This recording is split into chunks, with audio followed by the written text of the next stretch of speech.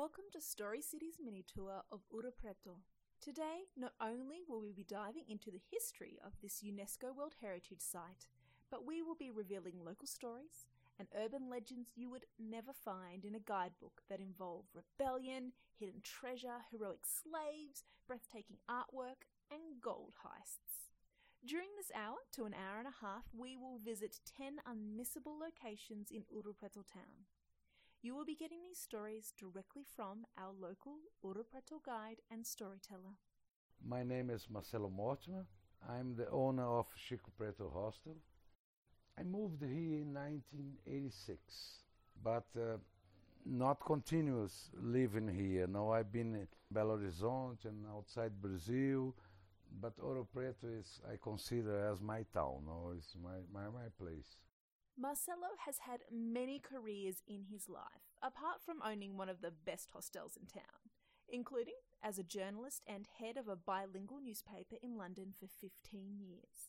He's lived here on and off for almost 30 years and makes the town's history come alive. He's one of the most amazing storytellers we've come across, which is why we asked him to partner with us on this tour.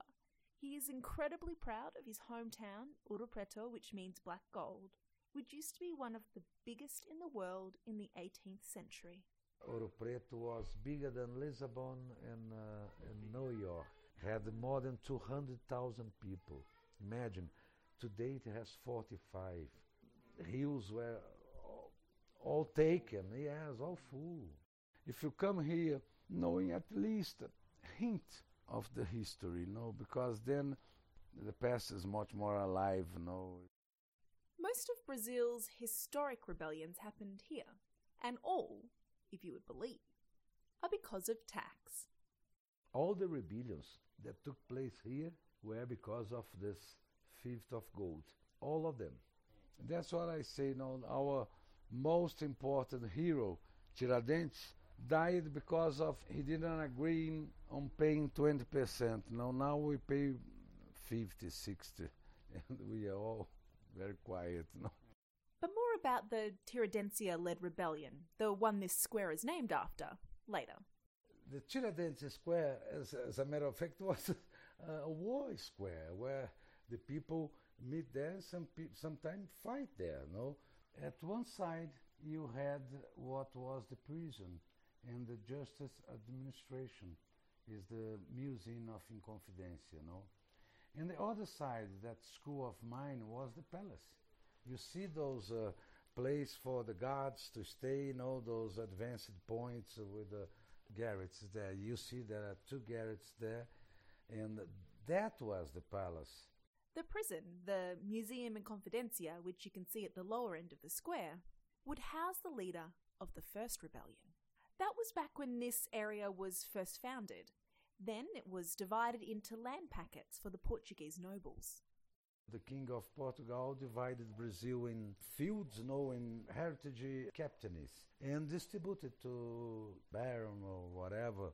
But was rumors about a lot of gold here in this region.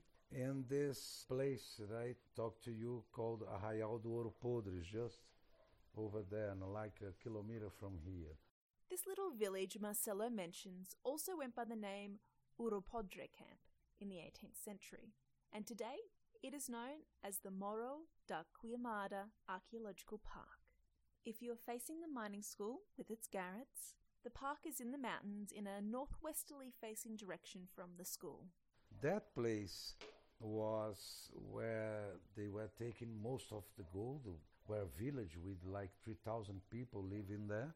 When rumours surfaced, an official was sent from Portugal to investigate and impose a crown tax if true. He also came because of the tax for the gold, that 1/5 belonged to the crown, 20%. This collection of this tax was called the hammer, and the people were very afraid of that. They said, as always, no, we don't have money, we don't have gold, blah, blah, blah, blah, blah. And when this count arrived in the town, just like 2,000, 3,000 people surrounded him. He didn't expect, he has just a small guard, and they said, because we want this, and he agreed with everything. The crowd made multiple demands, including no tax be imposed and that the status quo basically remained the same. Satisfied that they had peer pressured the official, they naively left, thinking all was settled. And they dispersed, they just went away. It was just the time for the discount to gather all the troops. You can imagine the reports he wrote the crown. He was like shocked when he came here. You see some letters that he wrote to the court, said that there was no law, the people didn't respect the crown, the Negroes live like free people, had their own shops. Then came time for the official to take his troops and retaliate. And then he surrounded that village that belonged to this Portuguese man called Pascoal da Silva, was the richest man in the state here. So this village, the one a kilometre from here, was where the 3,000 people who had surrounded the official in the mini rebellion came from. Yes, this village belonged to him, was his mines, They took the leader of the rebellion, who was the right-hand man of the baron who owned the village. It was called Felipe dos Santos. They took this man and they put him in that jail there. That is the museum. Marcelo's talking of the Museum de Inconfidencia, in front of you there at the lower end of the square, with the fountain and stairs leading up to its entrance. This prisoner was kept in a cell in the corner so he could see the village burn. This square you're standing in was the main square also in those times.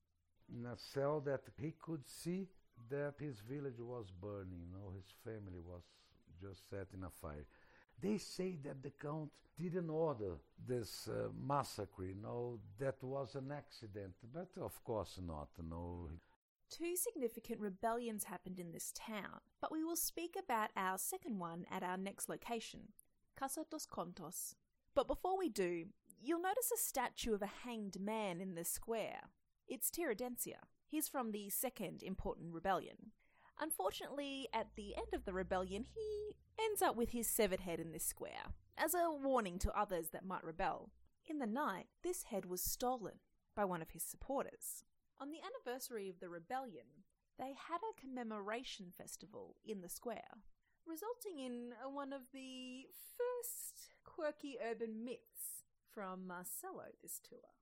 And about some years ago, there was a celebration here, like commemorating 200 years of Tiradentes, something like that. And they made the same, they made a wax head of Tiradentes and put it in a cage there. And a friend of mine, Zé Efigênio, an artist, went there and stole the head. Next morning was the whole battalion in front of his house, to arrest him. And he said, no, I just recreated the history. That's what happened.